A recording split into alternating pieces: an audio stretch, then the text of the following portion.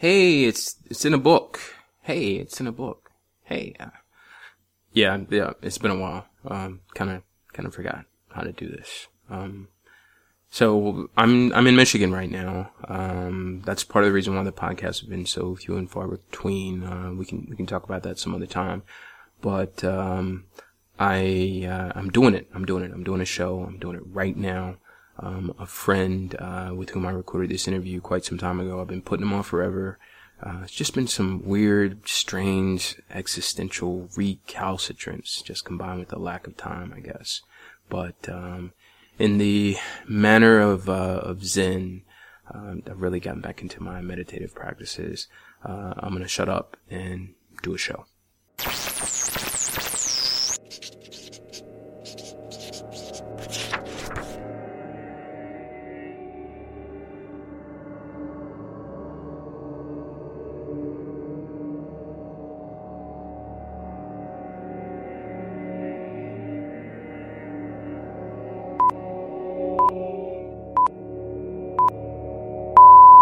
Hey, it's in a book. I am Lawrence Rouse, your host. I am in Flint, Michigan, as opposed to Raleigh, North Carolina, where we usually start the show from. And you are listening to It's in a Book. We are a podcast devoted to chasing down pretty much anyone we can catch and asking them 5 questions about books. So this episode, we managed to chase down a friend and colleague of mine. His name is Brett Wiedeker. And he answered our questions, and then at the end, we're going to listen to a short selection from Slaughterhouse-Five by Kurt Vonnegut. Now, of some relevance is that I recently visited Indianapolis, and I saw the Kurt Vonnegut Museum there. His family was actually very, very prominent in Indianapolis, and it's really interesting.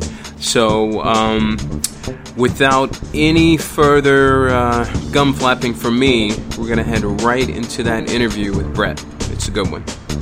We'll see you after the break.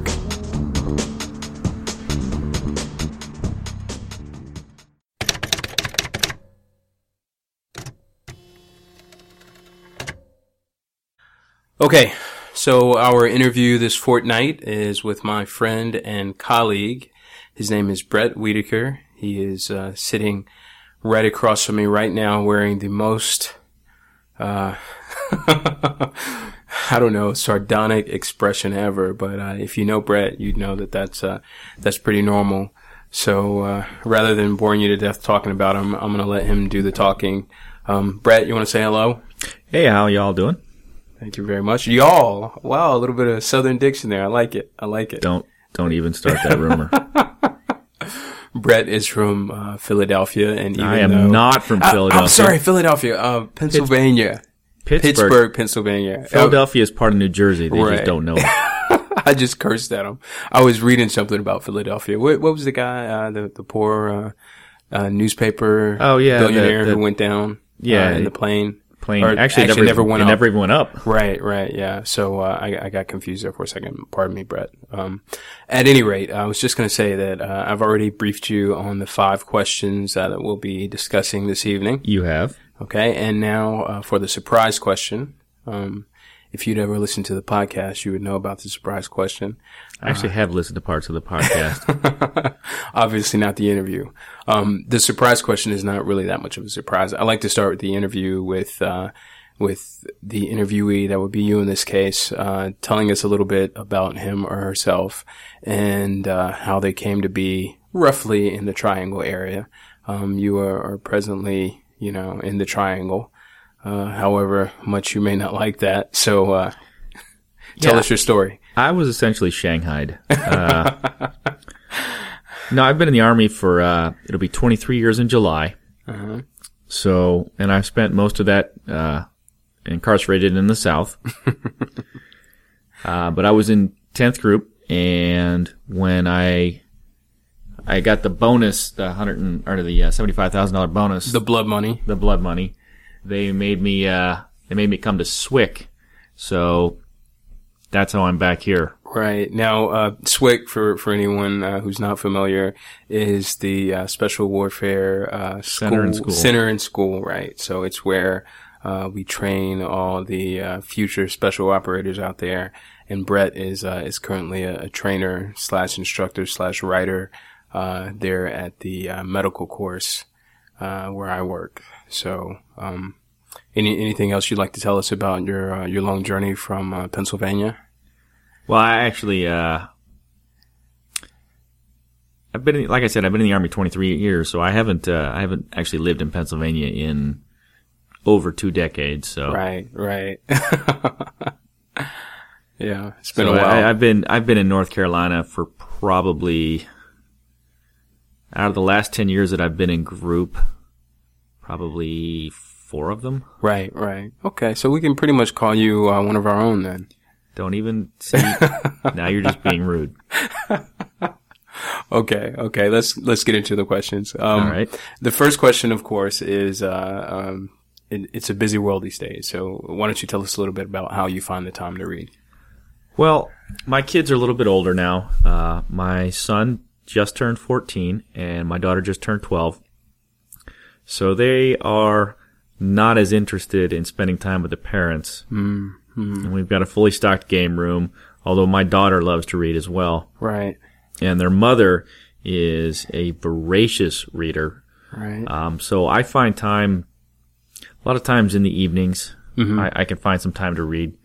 And it's not too hard. It's not as hard as it used to be. Right. Yeah, once they start to, push away a little bit, I'm sure that it frees your hands up a little. Well, they're just not interested in Daddy anymore. Right. Well, right. Not as. Do you read in bed at night?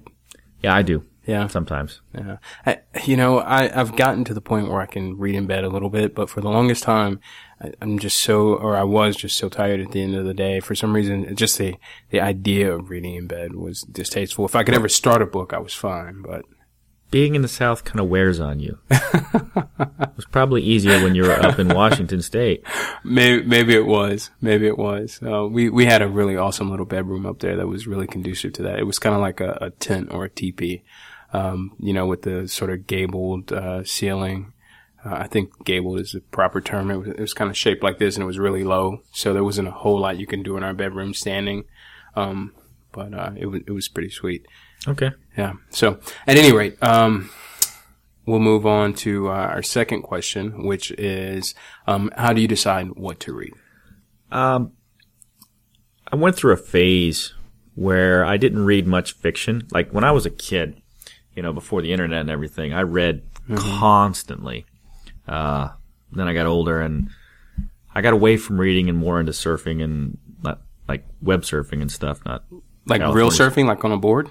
Yeah, no, never. Okay. I was about to say. Pasty pale white dude from Pennsylvania.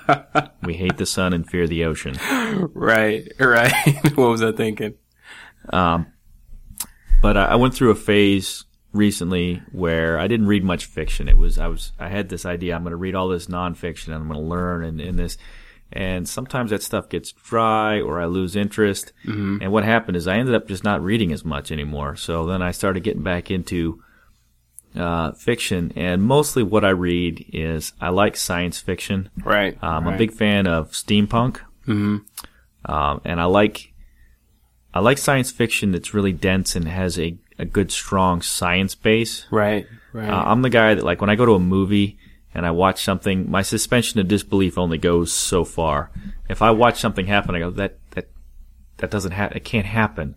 Right. It doesn't work. So your science fiction has to have enough science to at least, right. So, you get Asimov, you get, Clarke, and some of the others. They were scientists before they were writers. Right. So they end up putting out a good quality product that makes sense. Right. Yeah. That I tried to write a little science fiction when I was younger. And that was usually the obstacle for me. It was I just never felt like I could make the science convincing enough. So I kind of gave it up.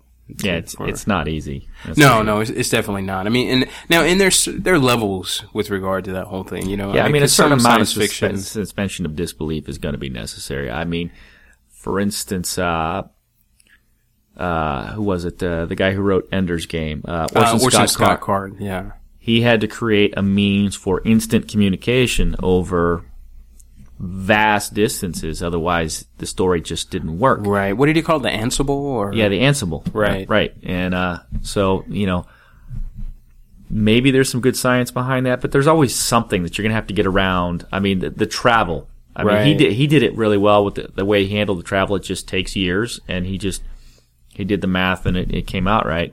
Right. Yeah, there are a lot of different ages and people, right.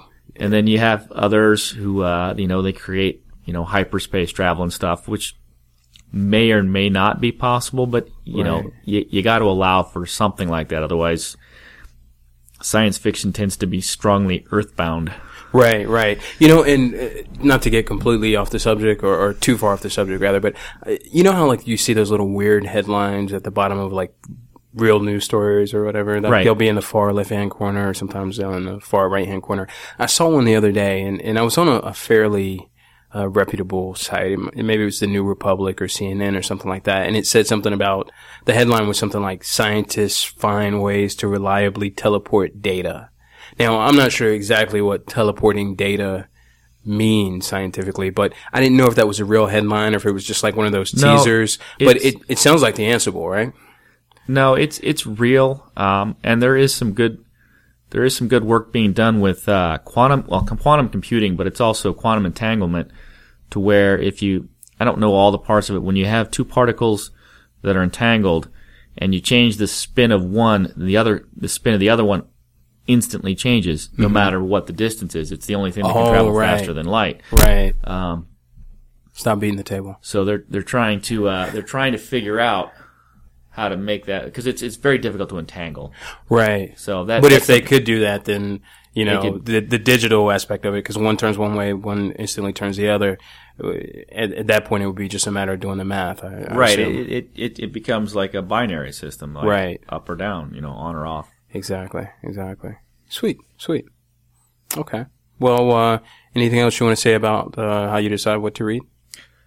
I think I interrupted you and got you off track there. No, I just like I said, I like science fiction and I like really dense stuff. I like to think.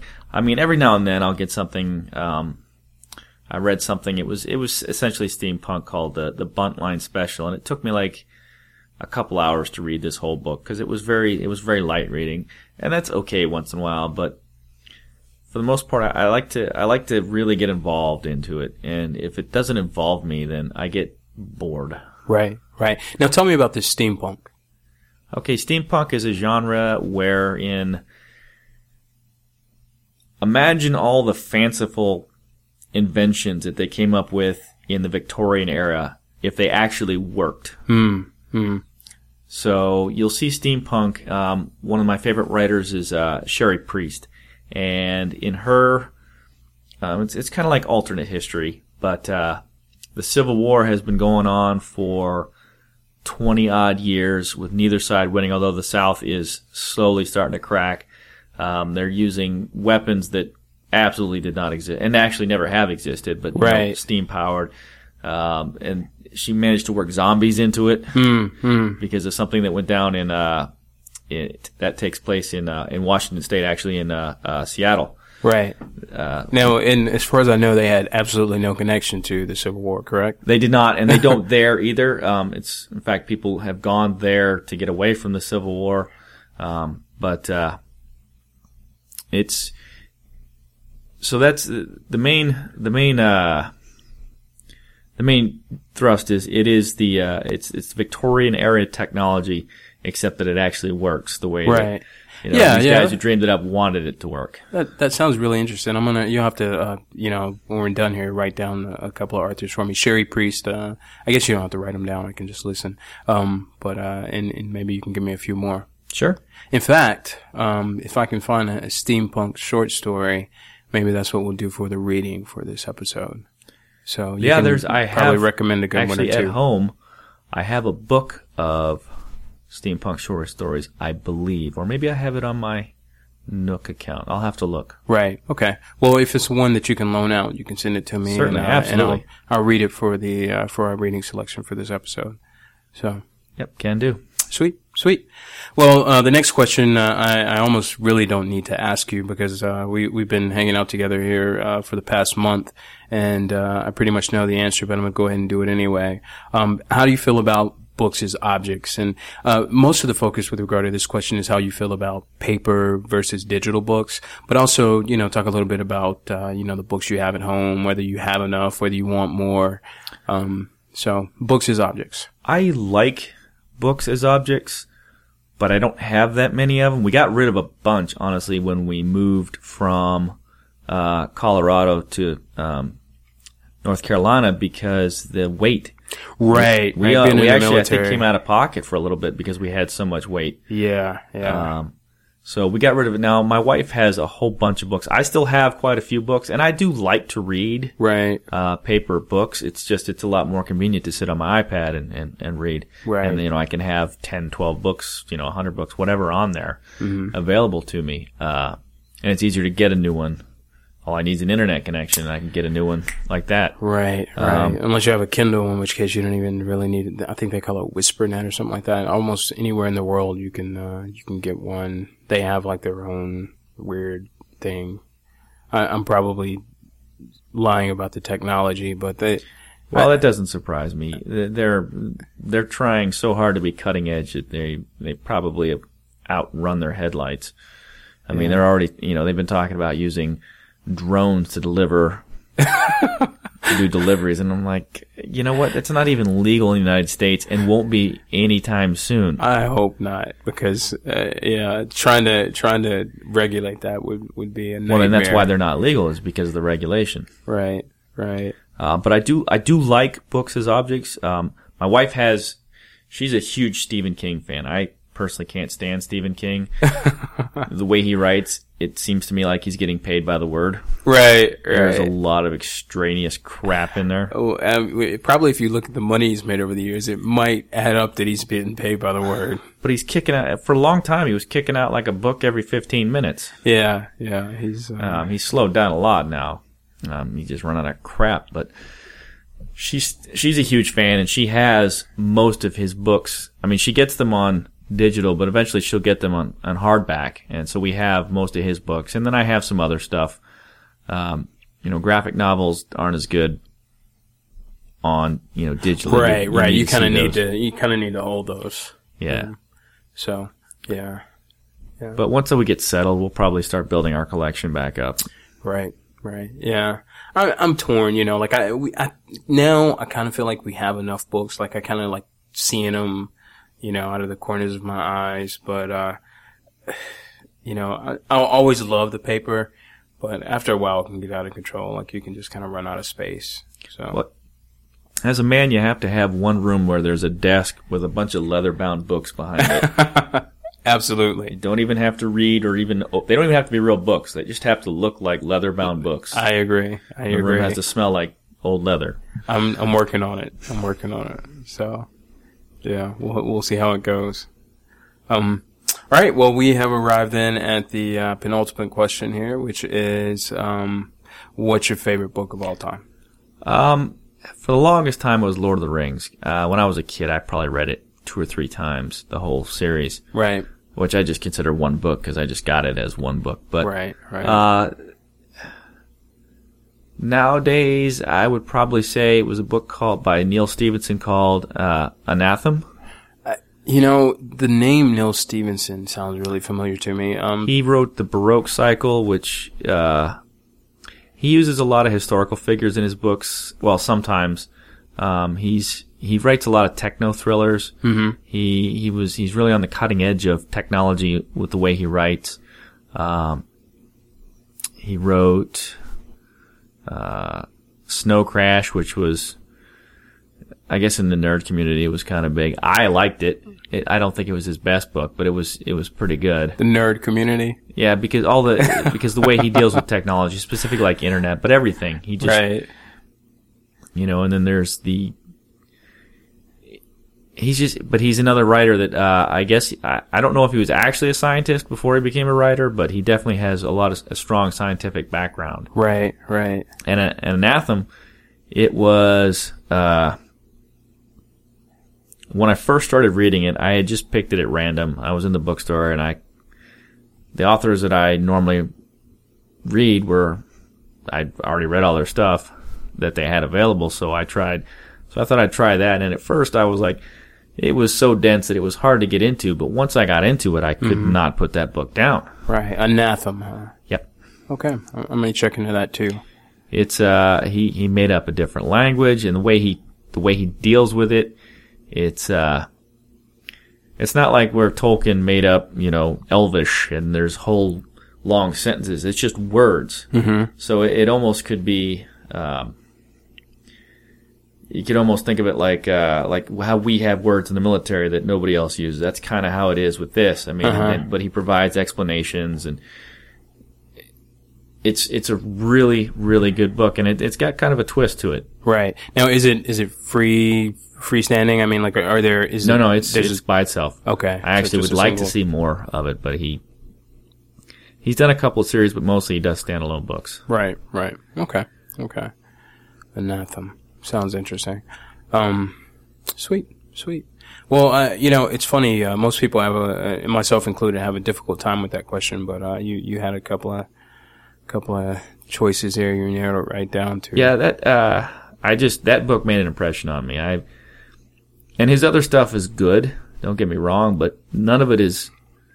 That is definitely his best book, and I always go back to that when I'm thinking about it. I'm thinking of I might even reread it. Right. So. Yeah. I'd like to see more like it. I mean, he there's parts where he has like an addendum, or not an addendum, but a footnote, and you have to go and it teaches you like some mathematic or scientific principle that is in the book that if you don't understand it, you're going to have trouble getting it. How big a book is it? It's pretty big. It's I want to say 800 or 900 pages. Right. Whoa. Very big. Yeah. Yeah. So, pardon my yawn, folks. Brett and I are hopping on a plane in the morning, so we're staying up all night. So, it's not a slumber party. No, it's not a slumber party. It's just a very long day. Yeah, it has a ton of work that's already been done and a little bit more to do. All right. Well, it looks like we are pretty much at the end here. The final question is, what are you reading right now? All right. So, I haven't been reading as much the last few weeks. I've actually gotten involved in my iPad and been doing something, but I just recently, I've been meaning to read Moby Dick for the longest time. Ooh, you should. I read don't it a couple normally, of years ago. I don't always get into the classics. Like, if I never have to read Dickens again, that would be way too soon. Right. I don't get the appeal. I like to think of myself as a reasonably literate and intelligent person, and Dickens is completely lost on me. Right. It's But I like some of the classics, and I thought, well, Moby Dick is a big one, and it's a big one. It's become a meme, so I should probably check it out. Yeah. It's funny. And Arthur, I think I talked about it in one of the very first podcasts I did. He wrote a book about reading Moby Dick, which, as if Moby Dick wasn't enough, in and of itself. But that's what inspired me to go ahead and read it. And certainly there are passages. I mean, like, there's a ton of the book that's just about whaling. So it gets to be a bit much every now and then again, or every now and then rather, just a little too much whaling going on. But the story itself and just the beauty of Melville's writing is really, incredible, really worth your time. So, definitely dive in. You see what I did there? And check it out. Wow. What's the saying? I'm sorry. He who would pun would pick a pocket. Maybe so. If I was hungry enough. Awful. Just awful. Yeah. So, all right. Well, I guess this is the end. Thank you very much for sitting down to talk to us. Glad to be here. And we meaning I will get this up on the web as soon as possible. Sometime here before the 15th of June, I'm completely reworking our website. So this podcast will be probably the first one that falls under the new website. Okay. I've been fairly religious about keeping the podcast updated on iTunes, pretty much because, that's how it gets out. That's how folks can listen to it. But I think I don't know, 4 or 5 episodes behind on the website, and I'm trying to drive some traffic there over the next year or so. Sure. Yep. All right. Okay. Well, thank you very much. Yeah, no problem. All right. We'll see you on the internet whenever this arrives.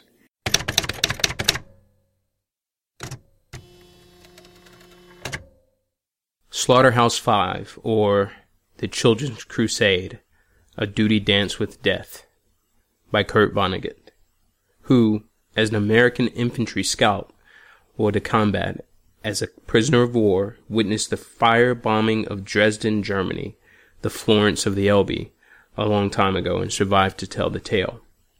This is a novel somewhat in the telegraphic, schizophrenic manner of Tales of the Planet Tralfamadore, where the flying saucers come from. Peace.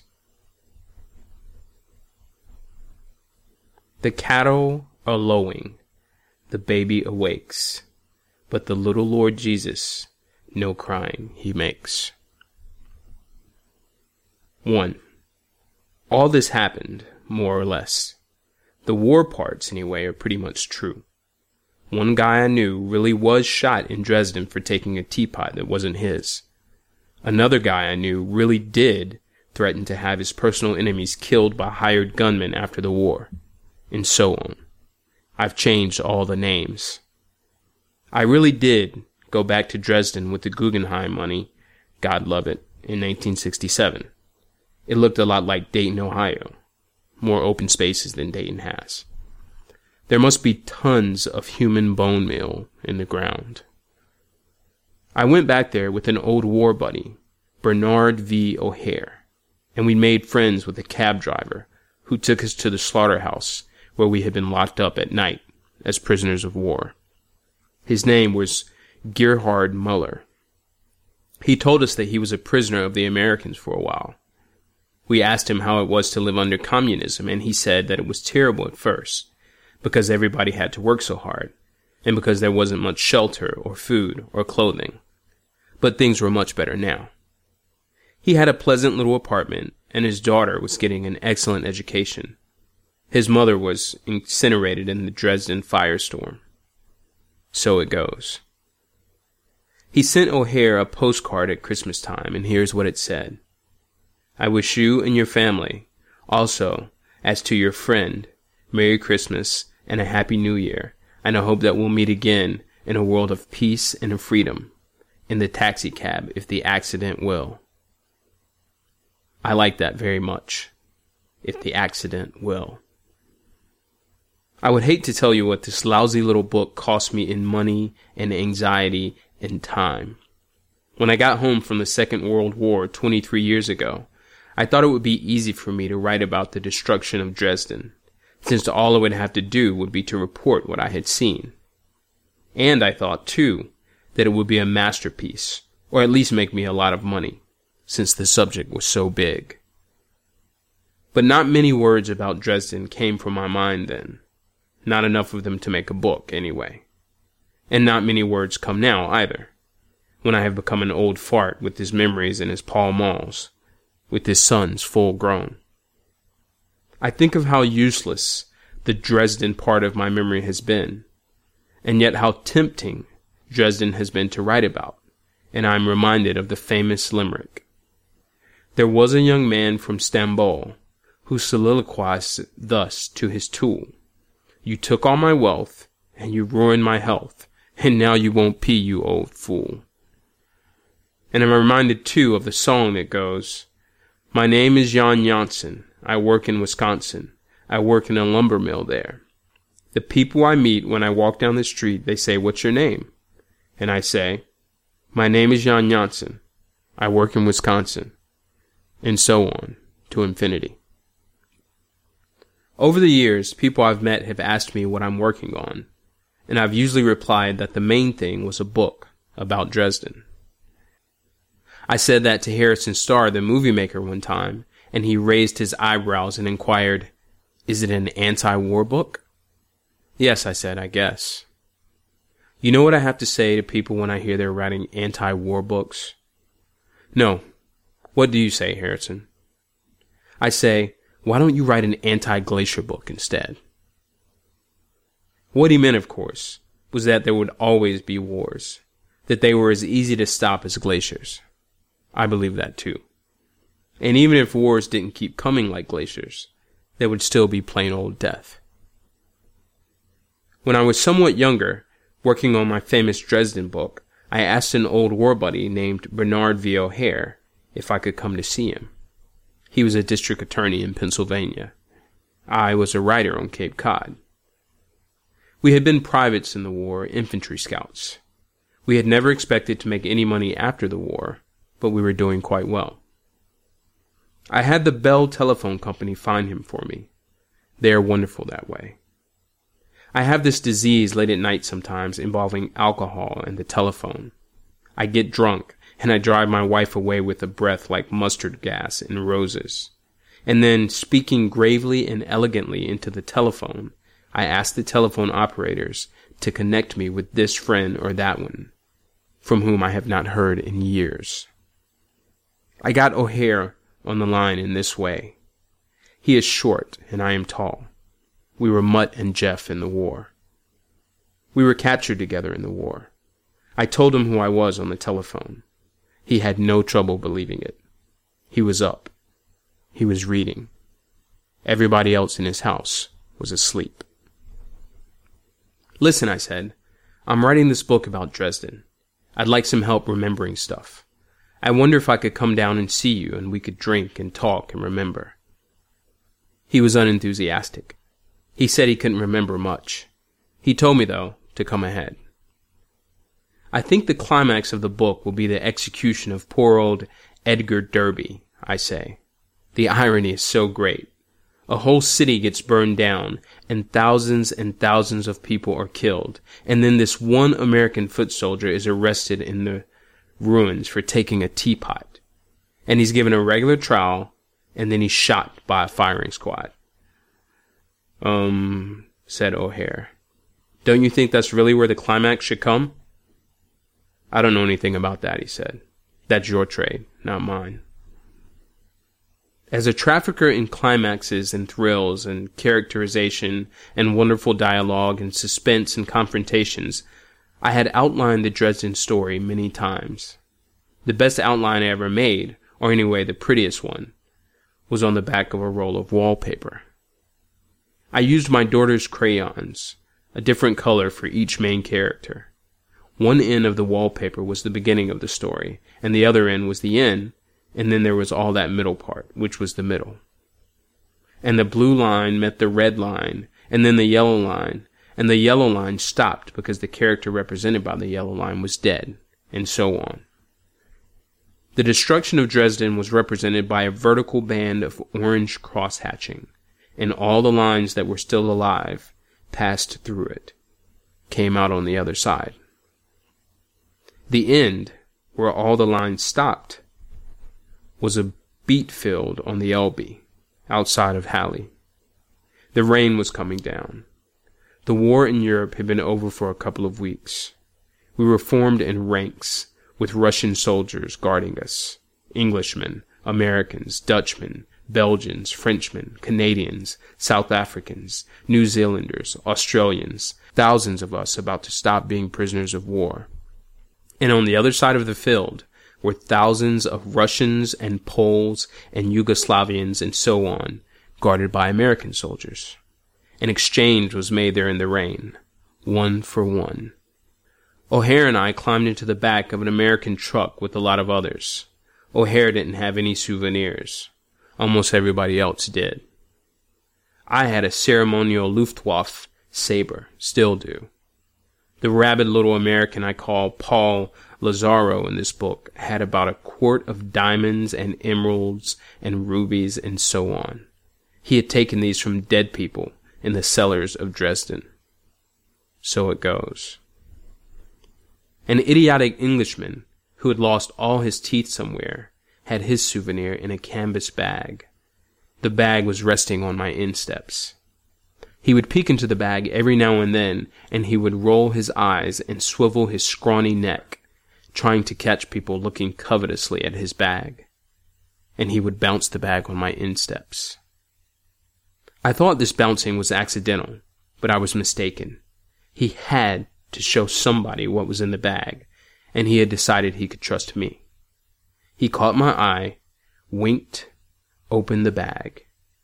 There was a plaster model of the Eiffel Tower in there. It was painted gold. It had a clock in it. "There's a smashing thing," he said.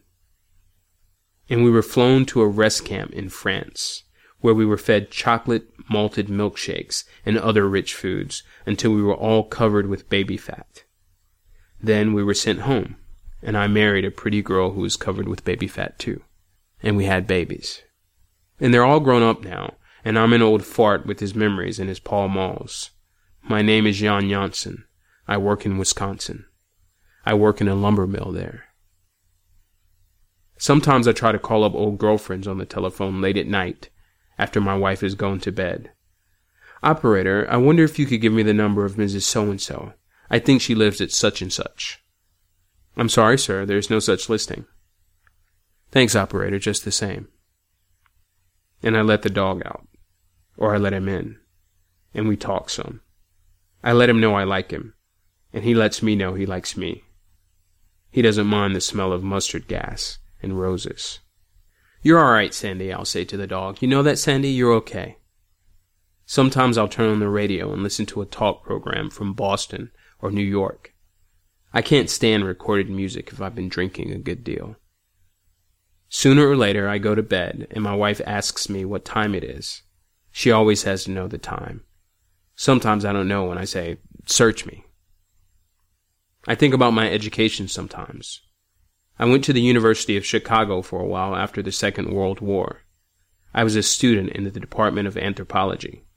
At that time, they were teaching that there was absolutely no difference between anybody. They may be teaching that still. Another thing they taught was that nobody was ridiculous or bad or disgusting. Shortly before my father died, he said to me, "You know, you never wrote a story with the villain in it." I told him that was one of the things I learned in college after the war. While I was studying to be an anthropologist, I was also working as a police reporter for the famous Chicago City News Bureau for $28 a week. One time they switched me from the night shift to the day shift, so I worked 16 hours straight. We were supported by all the newspapers in town, and the AP and the UP and all that. And we would cover the courts and the police stations and the fire department and the Coast Guard out on Lake Michigan and all that. We were connected to the institutions that supported us by means of pneumatic tubes which ran under the streets of Chicago. Reporters would telephone in stories to writers wearing headphones, and the writers would stencil the stories on mimeograph sheets. The stories were mimeographed and stuffed into the brass and velvet cartridges, which the pneumatic tubes ate. The very toughest reporters and writers were women who had taken over the jobs of men who'd gone to war. And the first story I covered, I had to dictate over the telephone to one of those beastly girls. It was about a young veteran who had taken a job running an old-fashioned elevator in an office building. The elevator door on the first floor was ornamental iron lace. Iron ivy snaked in and out of the holes. There was an iron twig with 2 iron lovebirds perched upon it. This veteran decided to take his car into the basement, and he closed the door and started down, but his wedding ring was caught in all the ornaments. So he was hoisted into the air, and the floor of the car went down, dropped out from under him, and the top of the car squashed him. So it goes. So I phoned this in, and the woman who was going to cut the stencil asked me, "What did his wife say?" "She doesn't know yet," I said. "It just happened." "Call her up and get a statement." "What?" "Tell her you're Captain Finn of the police department. Say you have some sad news. Give her the news and see what she says." So I did. She said about what you would expect her to say. There was a baby, and so on. When I got back to the office, the woman writer asked me, just for her own information, what the squashed guy had looked like when he was squashed. I told her. "Did it bother you?" she said. She was eating a Three Musketeers candy bar. "Heck no, Nancy," I said. I've seen lots worse than that in the war. Even then, I was supposedly writing a book about Dresden. It wasn't a famous air raid back then in America. Not many Americans knew how much worse it had been than Hiroshima, for instance. I didn't know that either. There hadn't been much publicity. I happened to tell a University of Chicago professor at a cocktail party about the raid as I had seen it, about the book I would write. He was a member of a thing called the Committee on Social Thought, and he told me about the concentration camps and about how the Germans had made soap and candles out of the fat of dead Jews and so on. All I could say was, I know.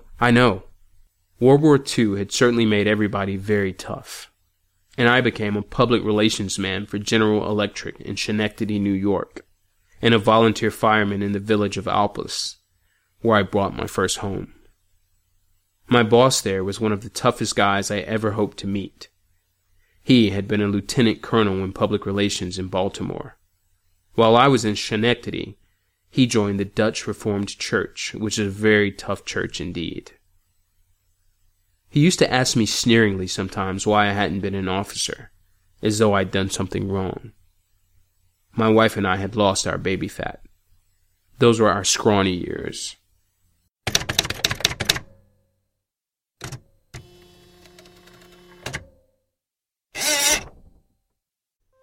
And so comes to a close this latest episode of It's in a Book. If you're here listening, thanks for coming back after all this time. And of course, thanks to Brett Wiedeker for providing us with that interview a couple of months ago and for being so patient while I squeezed out the lassitude that was keeping me from doing it. So we will see you here next month. I will be back in North Carolina, so we'll be coming from the Triangle, and I am going to interview someone here at the hospital where I work, so it will be a mixed podcast, so to speak. The interview will be from Michigan, and everything else will be from North Carolina. We'll see you then.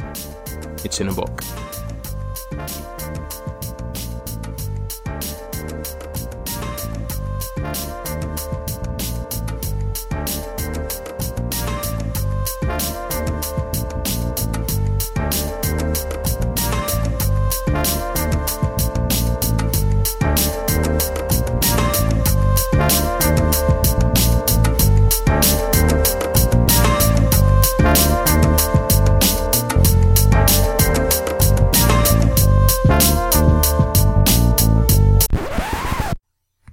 Hey Holden, hey Catherine, hey babe.